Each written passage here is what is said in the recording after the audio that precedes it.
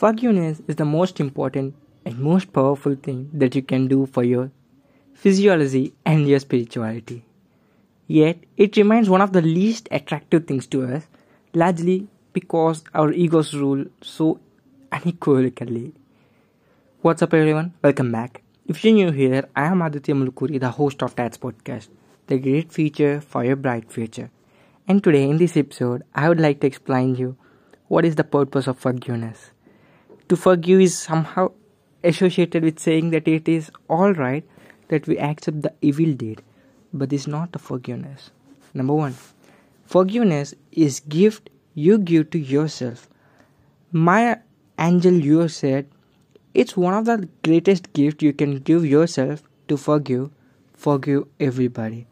Mind might try to convince you that forgiveness is letting someone off the hook, and that you are in the fact doing those who mistreated you as a favor by forgiving them.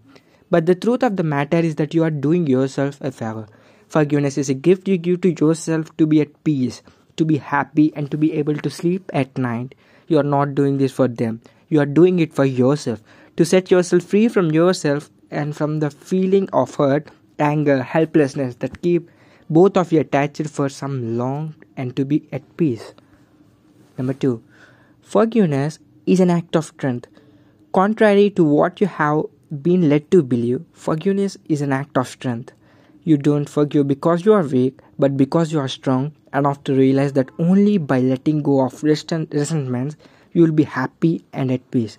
The weak can never forgive. Forgiveness is the attribute to strong. Number three, forgiveness is a sign of self-love. We must develop and maintain and habitate the capacity to forgive. He who is devoid of the power to forgive is devoid of the power to love. There is some good in the worst of us and some evil in the best of us. When we discover this, we are less prone to hate our enemies.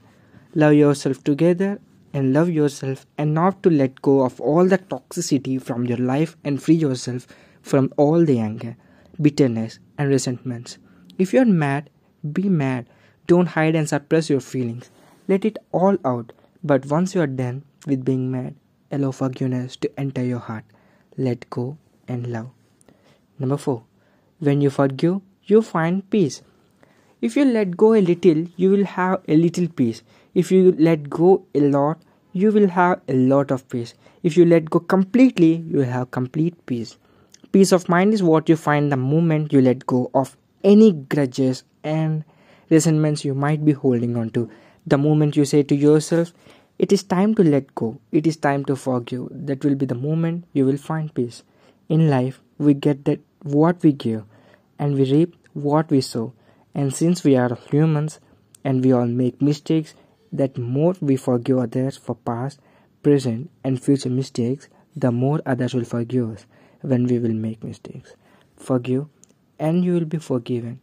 So this is today's episode. Hope I conveyed some value added content for you. Thank you for listening. I am Aditya Mulkuri, the host of Tats Podcast. Signing off. Peace.